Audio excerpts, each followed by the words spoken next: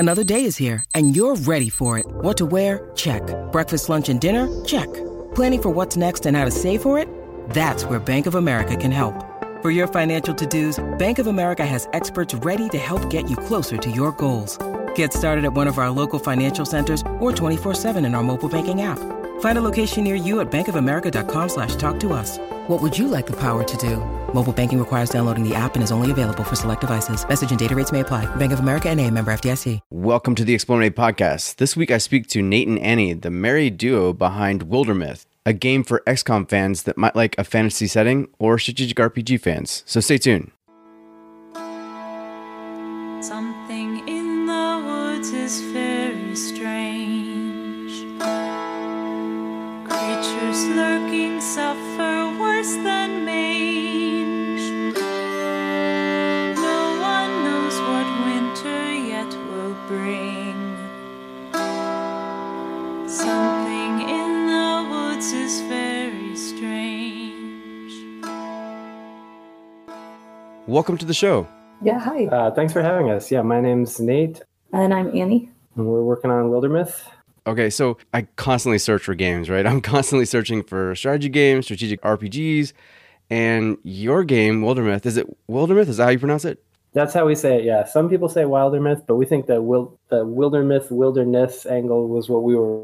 So that's the canonical pronunciation. I like it. All right, canonical. I like that word too.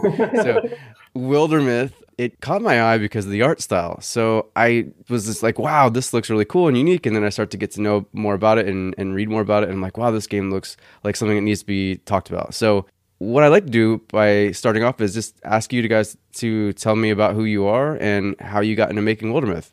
Yeah. So my name's Nate. I've been wanting to make games since I was very small. I've been in the game industry since, 2005 or so. Actually started in casual games because I was able to get a job there. Well, started doing QA and got into casual games and ended up making Flash games, worked on Kung Fu Panda World for a while. And then I got hired at Riot Games working on the air client for League of Legends and was there for 3.5 years. And that is sort of how we got the money to be able to do our own thing. But all that time, I've had like side projects and other stuff I've wanted to do. So for me, it's sort of a lifelong dream to make my own thing. And I think this is like my 6th game startup. Not that I founded all of them myself and that they were all my project, that I've been involved in over the years. Like Copper Dolphin Studios was a really early one that we started with some friends back in just out of college that like failed immediately. And then there was just a bunch of series of other ones along the way. So this is sort of what I've been trying to do my whole life. Yeah. I'm Annie. I do the art. I'm also married to Nate. Mm-hmm. I didn't come to the world of games until much later in life. We never had video games growing up. It was not a thing. I'm sorry. That sucks. Yeah, I know. So people always give me these references like, oh, do you remember playing such and such growing up? And I'm like, no, not. Man. So I came to this from the world of like graphic design and illustration. I've been drawing my whole life. But games ended up being where I was able to get a job out of college. It was at one of the casual game startup that Nate was also working at. So that's its own story. But since then, I've worked on, worked at Heavy Iron for a while, doing kind of a mix of different IPs. It was everything from like SpongeBob to a little bit of Pixar to, I don't know, all kinds of things. I did UI art for those guys. And then at a company called Game Salad, which didn't make games itself, but made software for making games. So there was a lot of quick prototyping, example games using this we've got this new feature. Like you guys, our little game team needs to make a game for it. And Annie, you're on the art. So it's, a little bit of everything, background characters, user interface, which I think put me in a good position to try to tackle all of the art for one game here, which has been challenging at times, but really fun. Yeah, I think every time I've ever spoken to a developer or development studio that is working on games, they usually say art probably takes the longest and is definitely the most expensive. So it's kind of cool that you're in-house almost. And yeah, no, I don't know if this would have happened otherwise if you didn't have a programmer and an artist. Yeah. We're married to each other, so we're not paying them Yeah. hourly wages. Yeah, no, that's awesome. So I have to ask because I am married myself too. So how is it working with your spouse? I mean, we work on pretty different things most days. Like you'll be working on art for the next thing that we're going to implement, and I'll be implementing the thing that you drew last month. So it's not like a ton of close collaboration most days, but we do that occasionally, and it goes all right. I don't know. I think we both learned to just like be careful with it. I don't know. I like that. I don't know. I think we lucked out. I like you a lot. That is good. And I think we have a similar style of thinking, especially after being together for like 10 years. I think we've developed our own language that we can get ideas across much quicker and much more clearly. Like we can make one little inside joke and he'll immediately know like what I'm referring to or the mood that I'm going for with a certain idea. That's true. Do you guys both collaborate on design decisions? Have you guys kind of come together before this all started and decided this is the game we're going to make and sort of outlined how you guys are going to make it? How did that process work? Sure. Yeah. So the original idea for this game, I also have to include my brother Doug, who is our main writer for the game. The three of us were hanging out together, and we had done like one little like weekend game jam on an unrelated game. And we were just talking about like we were all playing a lot of XCOM at the time. The XCOM, was it Enemy Unknown? Yeah. The first new XCOM had just come out at the time, and we were playing a lot of it. And like we were talking about, what we really want to play is XCOM, but in a fantasy setting.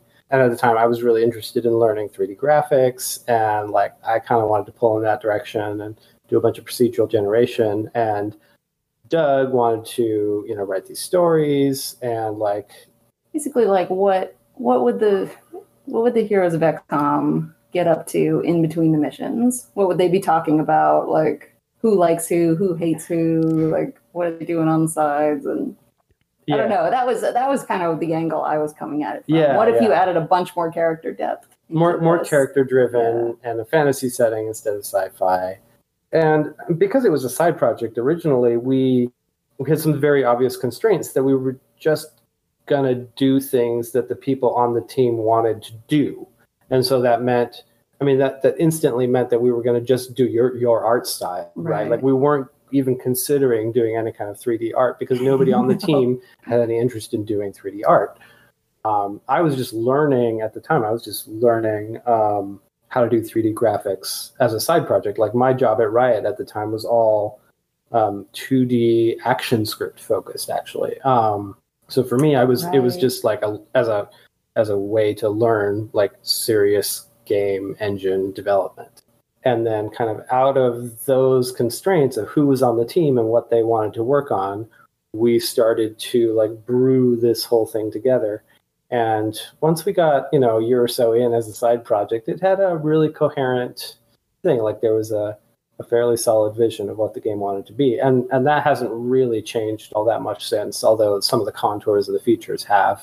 Yeah, that's true. So for those who don't know, and I don't know how many people know at this point, tell us about Wildermyth. I know you guys are going into early access next month, so I kind of want to prepare people for how awesome this game is. So tell me in your own words how awesome this game is and what the premise is. Sure. So, Wildermyth is at a very high level. It's like Dungeons and Dragons crossed with XCOM. You have a bunch of heroes. They start off as farmers, and then over the course of their whole lives, they grow into epic fantasy heroes. Along the way, there are big character-defining choices that you run into regularly, and those are actually procedurally driven. There's not one set story, so it's different every time you play. The characters have different generated histories, names, personalities. They will form relationships, either or both naturally and based on decisions that you explicitly make. And then basically in between missions, usually like before every fight, there's a story, and often you can make a big choice related to that story. Often that's a character-defining choice. If heroes get wounded in combat, they will lose a limb, they can die, they'll retire, they'll have kids who will come in and join the company. And the entire arc of a single campaign takes maybe 60 to 70 years of in-game time. So maybe a couple of your characters can make it the whole way, but most of them will retire out. And then characters that you love will go into your legacy, and they're available to be rebooted into your next playthrough. So that's like the grand vision of what the game wants to be. And then we're doing a bunch of stuff with the papercraft aesthetic and the tactical turn-based combat, which is probably most similar to XCOM if you played that. And we deliver all of our stories through this comic style, which we developed about halfway through development, and it like completely turned our game upside down in a good way. Gosh, yeah, and there's a lot of parts to it. There's an overland management part of the game too that's a lot, and then in between there's the major stories are structured into chapters, and in between you have intervals where time passes. And we have, 5 monster groups, and one of whom in a certain playthrough is sort of the terrorizing the Underland, has some scheme going on, and these farmers have to rise to the occasion. So right. And see what their stories have in store in this playthrough, which will be a surprise for everybody. I like it. Give them a little something to tease them with. So can you tell me a little bit more about like the strategic part of the game? So I know that like between missions, you're managing some sort of, I guess, a company or a group, right? Yeah. We call it a company. So you're making decisions about where to scout, where to fight, when to recruit. Building defenses, spending legacy points to cancel calamities, building stations, gathering resources, which are used to craft weapons. So that's sort of all going on at the overland strategic level. And then the fights play into that very much. Like if you injure somebody in a fight, well, if you regular injuries, they'll need to recover. They'll need to heal up. And if they're actually maimed, then that's a longer recovery time, and that's sort of a character altering thing. And there's also sort of transformations that come into that can really change your strategies. If you have a warrior that uses a two-handed weapon, but they lose one of their arms, they're going to have to switch to a different weapon, but they get a sweet hook. And then that could even get replaced with something more magical, depending on the stories that you run into. So that's the sort of strategic level. And the tactical level, the fights are all grid-based, turn-based combat on a grid with a squad. So yeah, very much similar to XCOM in the sort of turn structure, but not so much about aiming, more about like positioning. We also have some interesting mechanics that the mystics use. Instead of just casting fireballs, they use something called interfusion, where they're using objects on the battlefield to affect the enemy. So, like you're in a tower, you can interfuse with this chest of drawers in the corner, and that opens up an ability for you called Splinter Blast, in which you can make it explode into shards, shredding your enemy's armor, and it's an AoE effect around it. Yeah. Or you can pull the fire out of a furnace and fling it at your enemies, that kind of a thing. So you're using the environment.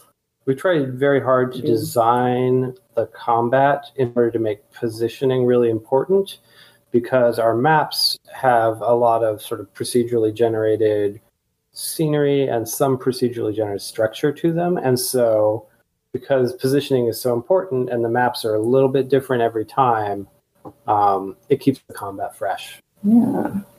Yeah, so I think so too. Interfusion mechanic I thought was really unique and something I've never seen before, which is really cool. So can you tell me more about how the general arc of the story works? So like basically you're working with your company, you're basically trying to do is set up a defense against this incoming invasion of sorts and working through the story? Yeah, the game has we call them chapters. It's divided up into chapters, which 3 or 5 or maybe more in the future. And during each chapter, you have an overarching goal. So in chapter 1, it might be, find the base of this one group that's been attacking. And your map starts out, we do a tile-based map, sort of. They're these kind of mappy-looking tiles. And your map starts out very small. And so you go, you might explore, say, 6 tiles or whatever, half a dozen tiles. You go, you find that enemy base, you knock them out. And hooray, you beat the chapter, you get some years of peace, you get to upgrade your weapons, you get a breather.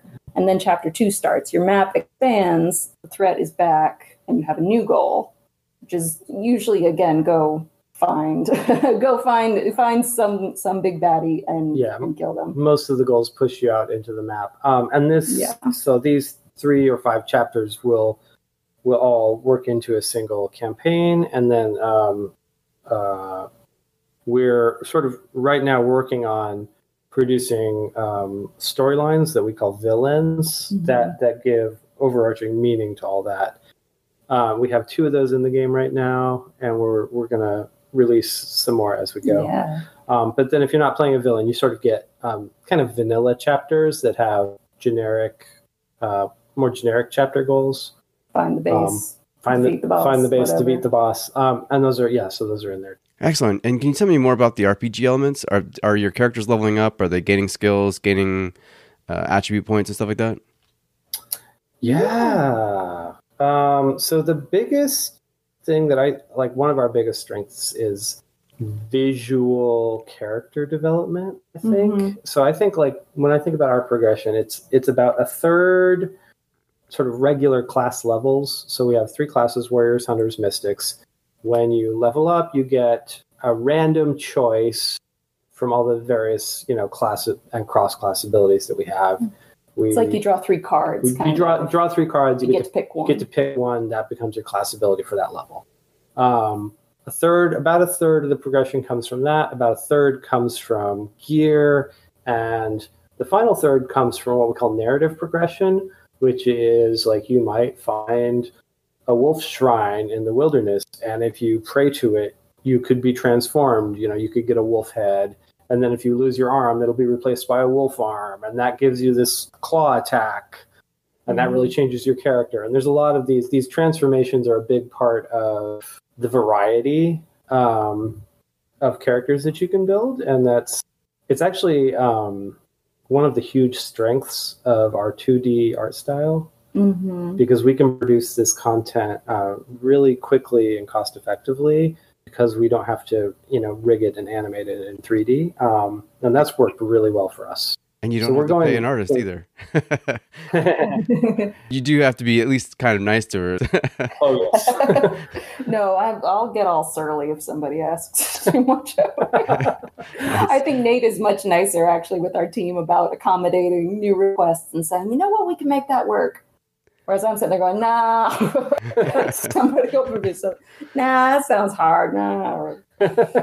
I have to admit, so hearing you say that sounds really awesome to hear that kind of like dynamic gameplay. It's something that I personally really enjoy. And funny enough, I just had a podcast where I was talking to somebody, a friend of mine, and I was telling them that I thought 2D art styles are much more timeless than I think 3D art styles are, because for me, 3D art styles, they eventually go out of fashion, right? Like eventually you get better 3D art. Whereas like 2D art always has it has a timeless feel to it. You can always go back to, hell, in maybe 5 years, Wildermyth, you can look back and be like, oh, that's a unique art style that you can't make that a better art style. It's always going to be its own unique thing. So can you tell me a little bit about how you develop that art style, Annie? And maybe have you always drawn your whole life? Yeah, definitely. No, I like what you said about 2D art. It's true. The history of 2D art is it's thousands of years longer than the history of sculpture, but that's different. Right. Yeah. Yeah, we're still, the curve of 3D art and what's possible with it is still going up pretty fast. Yeah. Whereas 2D art, it's kind of leveled out around the Renaissance, maybe. Right. Well, and I know you can't personally enjoy this as much, but growing up as an 80s kid playing video games, I can look back on the 90s, the Super Nintendo era, and those graphics still look great to me. I still think, wow, that when you really knock out really good pixel art, it just looks great. Yeah. But if you look at a 90s 3D game, you're like, oh my God, please make it go away. So I think when you look at Wildermyth, 5 years, 10 years from now, you're gonna be like, wow, that art style is so unique and it just fits the game well, and it just doesn't age maybe its 3D counterpart. Oh gosh, yeah, no, I hope that's true. I hope that's true. That sounds like a wonderful advantage. Yeah. Don't hold me to it though. Yeah. But no, I do know, think that. So, I mean, like, how did you develop your art style?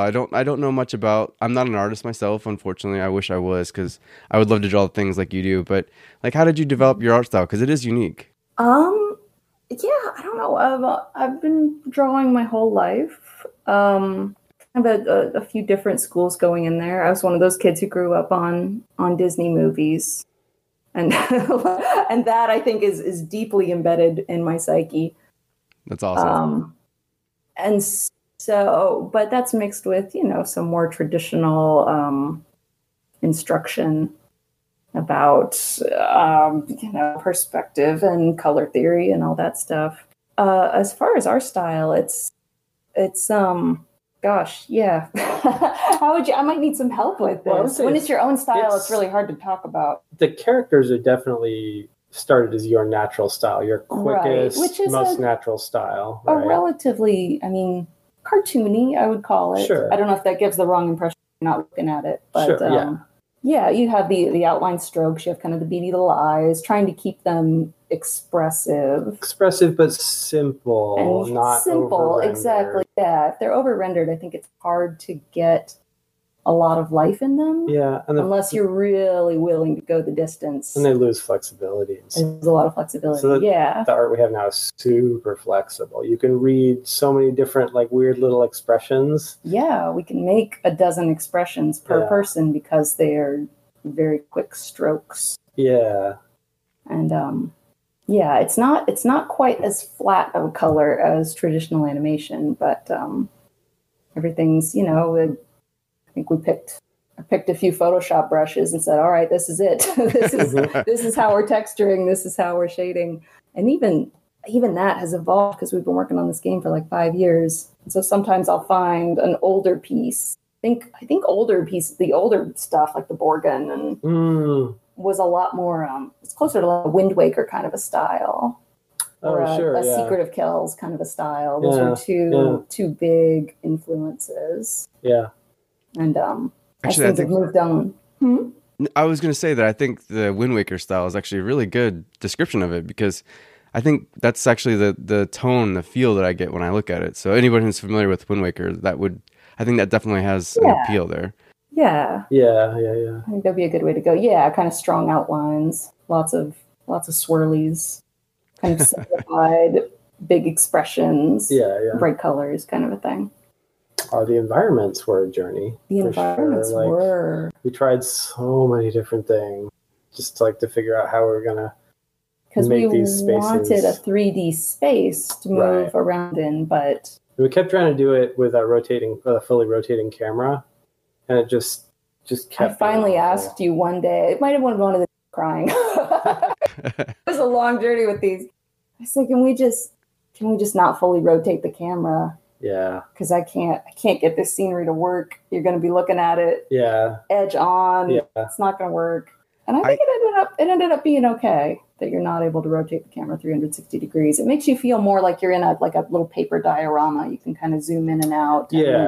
And the flat trees are kind of going past you and stuff. And then we were able to really start playing up that sort of board game aesthetic too. Yeah. And putting a little edging on the pieces. That was helped a lot. That helped a lot. And we finally get to the point where it didn't look awful. Yeah, because I could do these 2D scenery pieces. Yeah. But in the 3D environment, they were looking a little out of place without some of the treatment that we were giving them, mostly the edges. Yeah. Sort of 3D edges that they get. And I think it was, people would mention that word papercraft, and we hadn't really thought of it that way. We thought of it as, Annie's drawing some images and saving them out as pings, and we put them in there. Right. Started to own it. Started to lean into that. Yeah. Lean into it, and that informed No, it's true. It never started as we're going to make a papercraft game. No. It was just these are the drawings we have. Right. And we have to work with them. Yeah. But once we did, that informed a lot of the user interface and a lot of the art that came after that. Yeah. I love the little touch of how the characters move. They almost look like you're picking them up and moving them across the hexes. I love that. Yeah. It's a Yeah, really so in unique. addition to not having any 3D artists, we do not have any animators on the team. That's right. We're using a program called Spine, which is meant for character animation. But we realized early on that if we want to be able to switch out everybody's weapons and their heads and their arms and their outfits and they have wings or they don't have wings, we can't be animating fully somebody drawing a bow and letting it go. Yeah, and and not only could we, I mean, like, it's not to say that we can't do it, but we didn't want to do it. Oh, it would be so much time. No, I didn't want to do it, and you didn't want to do it. Years. And like, we made a decision really early on that we were just going to optimize the game around the people who were excited to make it. Right. And so we just decided to go with the simplest animation style that we could. And yeah, like totally calling back to those board games where you're playing Hero Quest and you're like moving your guy across the board, clop, clop, clop. And that's, I think, our melee attack. We were trying a few different things, and finally it was just now. You know, when you have a little piece on a board, what do? You pick him up and you kind of go rah rah rah, and you you hit the other guy with it, and that ended up being what we went with. Yeah, just leaning into that papercraft board game. Kind of feel. Yeah, and it's unique, and I think it plays to the general feel of the game, the atmosphere too. So I think you guys have done great with that, and it's just great that you guys happen to be working that together, and that one of you guys programs well, and one of you has a very unique and colorful and fun art style. So if I'm looking at an old PC game box and I'm looking at like the bullet points of what makes Wildermyth unique, what would you say would be on that box? Ooh. Let's see. Character driven. Highly customizable characters. Yeah. Not just in the we have 35 different noses you can put on your guy. Not just like that, but huge body transformations. Any piece of gear that you get shows up on this guy, and suddenly when you have your warrior, when he suddenly gets his fancy gold necklace strap, it really turns him around. All of a sudden, it adds a touch of class, and suddenly you think about that guy totally differently. Like, oh yeah. And then when he's 60 years old and retiring, and his daughter is joining the group, it's pretty cool. Yeah, so definitely extreme character depth, customization, and procedural narrative. We've put a ton of work into our procedural storytelling, and we're really proud of that. So your characters will have different personalities, and those you'll notice that as you play. Yeah, procedural narrative, extreme character depth. There's always 3 bullet points. Yeah, you have to have 3. That's like. I'm also proud of the combat. The combat, but also that we're not falling into the simple fantasy tropes. That we've tried to make conscious decisions. We don't have dwarves and elves and orcs and goblins, and those things are fine, but not every fantasy world needs all those things. Right. We try not to have. There aren't peasants. There aren't kings. There aren't armies.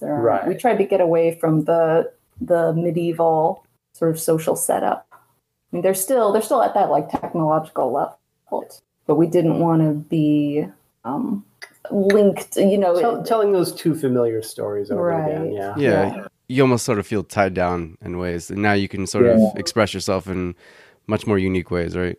Right. I think that allowed us to, with the writing as well, to give our characters a much more kind of a modern voice. Yeah, exactly. Yeah. It's like, oh, come on, guys, let them have a little fun. Yeah. Let your characters make a joke. I like that. Yeah, those are good bullet points. That's a good box. I'm excited about it. So you can write all of that on the box. Yeah, that's a long ass box. So quick questions, you guys. I mean, who do you think this game will appeal to? Is it for the XCOM fan? Is it for strategy game fans? Is it for everybody? Never say it's for everybody. I think it's people who like Dungeons and Dragons and want a sort of single player experience where they can get into some tactics and strategies and grow to love their characters are going to like Wildermyth.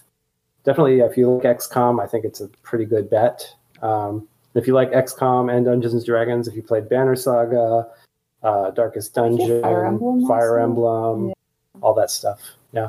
My co-founder and my comrade in arms, a really good guy, his name is Nate. He's a huge XCOM fan. In fact, every week we do a weekly exchange and we talk about the games we're playing, and XCOM 2 is on his list for Awesome. I don't know how long. It was way too long. Every week it was XCOM 2. So I would imagine this game would probably appeal to him. Yeah, we played a bunch of XCOM. We did. Not lately because we have kids, but we've been working on this game, so we're. But yeah, I got a lot of hours out of that one. It's a great game. Both of them are really good. So tell me a little bit about early access. I understand you guys are going to early access next month, right? Yeah, we're super excited. We've been so far we've been in beta on HIO, and that's been going really well. But since March, yeah. But we're finally at a place where we are stable. We've gotten in the major new features that we wanted to. So we're going into early access on Steam November 13th. And what that means is we're not finished with the game by any means. There's 5 enemy groups. Right now we have stories for 2 of them. So at the very minimum, we've got to get the other 3 stories into the game. So that there's a full campaign experience for each of our 5 enemy groups. We've got a few other major things that we'd love to hit. The game is in English only right now, and we get a lot of requests for translations, and we'll have to feel that out as we go. There is a lot of text in the game, and we are self-funded, so it's just going to be a matter of making sure that like the success of the game justifies the expense of translating it, but we would be super excited to do that if we can. And there's a bunch of other ideas, tons more content that we could add, many more stories to tell and polish up. That's the thing. I think we built this content machine that can deliver art and stories and abilities and campaigns. And we're just now really getting, the last few months, we've been really getting it rolling. Yeah. And that's been super exciting to see how... Yeah, the pace of content has gotten really fast. Which is, it's really exciting. We built this game to be able to hold an almost infinite amount of content. So, well, not infinite. Nate made a face just now. But no, a very large amount. Very large amount of content. And so another thing we're looking at is opening it up to modders. So we're actually working on a Steam Workshop integration. It's not announced yet.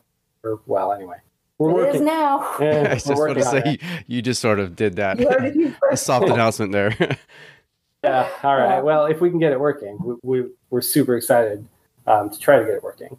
And open up our content creation tools, which we've spent a lot of time on. So people can make their own comics, make their own stories, even make their own campaigns, and then share those. I think that would be really powerful because our game accommodates that really well because you can kind of let the procedural generation carry most of the load. If you want to tell a story, you really only need to tell your part of the story and the game will do the rest. So I think it's a really good fit for amateur game makers or dungeon masters who want to stretch out a little bit and make a cool scenario that their friends can play. So that's another big ambition that we have. Yeah, no, and early access I think was a good fit because we have a bunch of content that we want to add. And because we're self-funded, it's hard to get the testing. It's testing true. Yeah, we can't afford we can't afford an army to test all the things and so I think early access is a good fit in that, we haven't had thousands and thousands of hours of QA testing, and so I feel like that kind of it lets us explore. It lets us explore a little bit more because we're still definitely exploring content. We're still exploring what kinds of stories work and what kinds of stories we want to make in the future. Yeah, and so we're still really open to feedback. We want to hear from people. We want to hear people's ideas, what they like, what they don't like, what they would be really excited to see. And I think being in early access kind of gets that message across that we're still listening. We're still working on this thing. Yep. It's a long journey. It's not finished by any means. Yeah. So that was actually my next question. I heard you say you guys have been developing for 5 years now. That was kind of off and on, but yeah. Oh, okay. All right. Yeah, definitely. So, once you hit early access November 13th, how long do you think that you guys plan to stay there? Do you have like a 6-month roadmap that you guys have in mind, or do you have a year-long roadmap? What's it look like for you guys? So I think that 6 months we could definitely hit some kind of 1.0. Finishing up the major villains, getting controller support, and I want to do a UI pass. The UI pass that could definitely be a 6-month project, but if the game's doing well, we're happy to keep working on it. Like, it's really fun. Even after 1.0, yeah. Yeah, and after 1.0, like we can keep adding content for a long time, as long as it's doing well and making sense to do so. So, I mean, that's the dream is to really get momentum, get an audience that wants the stuff, and we'll be so thrilled to just keep delivering it. That's what we're hoping for. Yeah, maybe in 5 years when you're still working on it, we'll still be like, yeah, it still looks great. That's the dream. That's the dream. Yeah. There's still demand for this 5 years after the fact. Super cool. Then that's all we could ask for.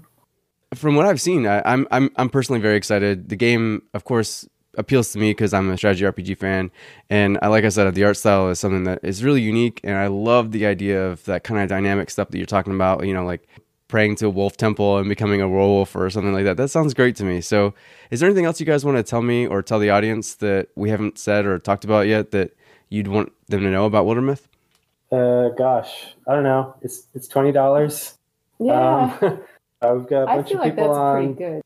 We think it's a good value. We've got a bunch of people on Discord who have put many hours into it. So join us on Discord. We're listening. We want to be here for you. We would love to, to make the game what the players want it to be. Right. Well, that sounds great. I'm in. So, and it's definitely something that we'll be watching and keeping an eye on. So I'm really looking forward to seeing how the game progresses and how you guys evolve and take it from here. So good luck to you guys. I'm rooting for you because I've only spoken to you for half an hour, but I've grown to like you in the half hour. So I'm looking forward to seeing how it ends up progressing and getting to 1.0. So good luck. Awesome. Thank you so much. This was fun. Yeah, absolutely. We should do it again sometime. I'd love to check in with you maybe 6 months from now and see where you guys are and how you guys feel about everything. So thanks for joining me. Yeah, sounds good. Thank you. This was Rob for Explominate. Thanks for tuning in. And until next time, keep exploring. Something in the woods is very strange. Creatures lurking suffer worse than mange. No one knows what winter yet will bring.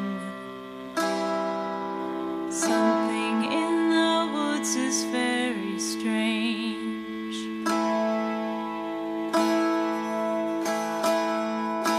Something in the air now smells of fear. Townsfolk in their taverns huddle near. Chitter chatter whispers know the truth. Something in the air now smells of fear.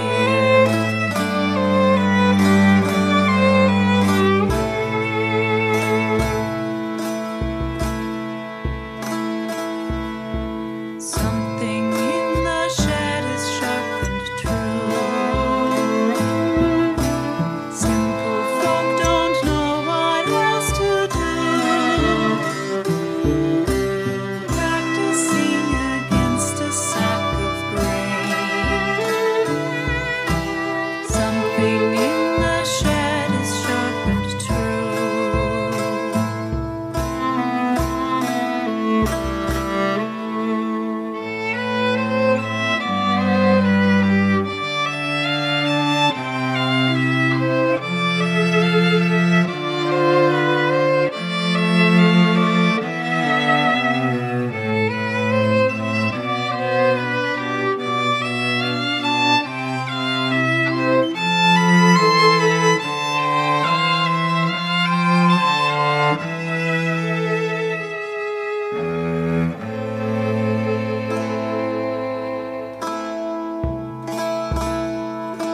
Something in the woods is very strange. Birds have started singing songs of change. No one knows what springtime yet will bring. Something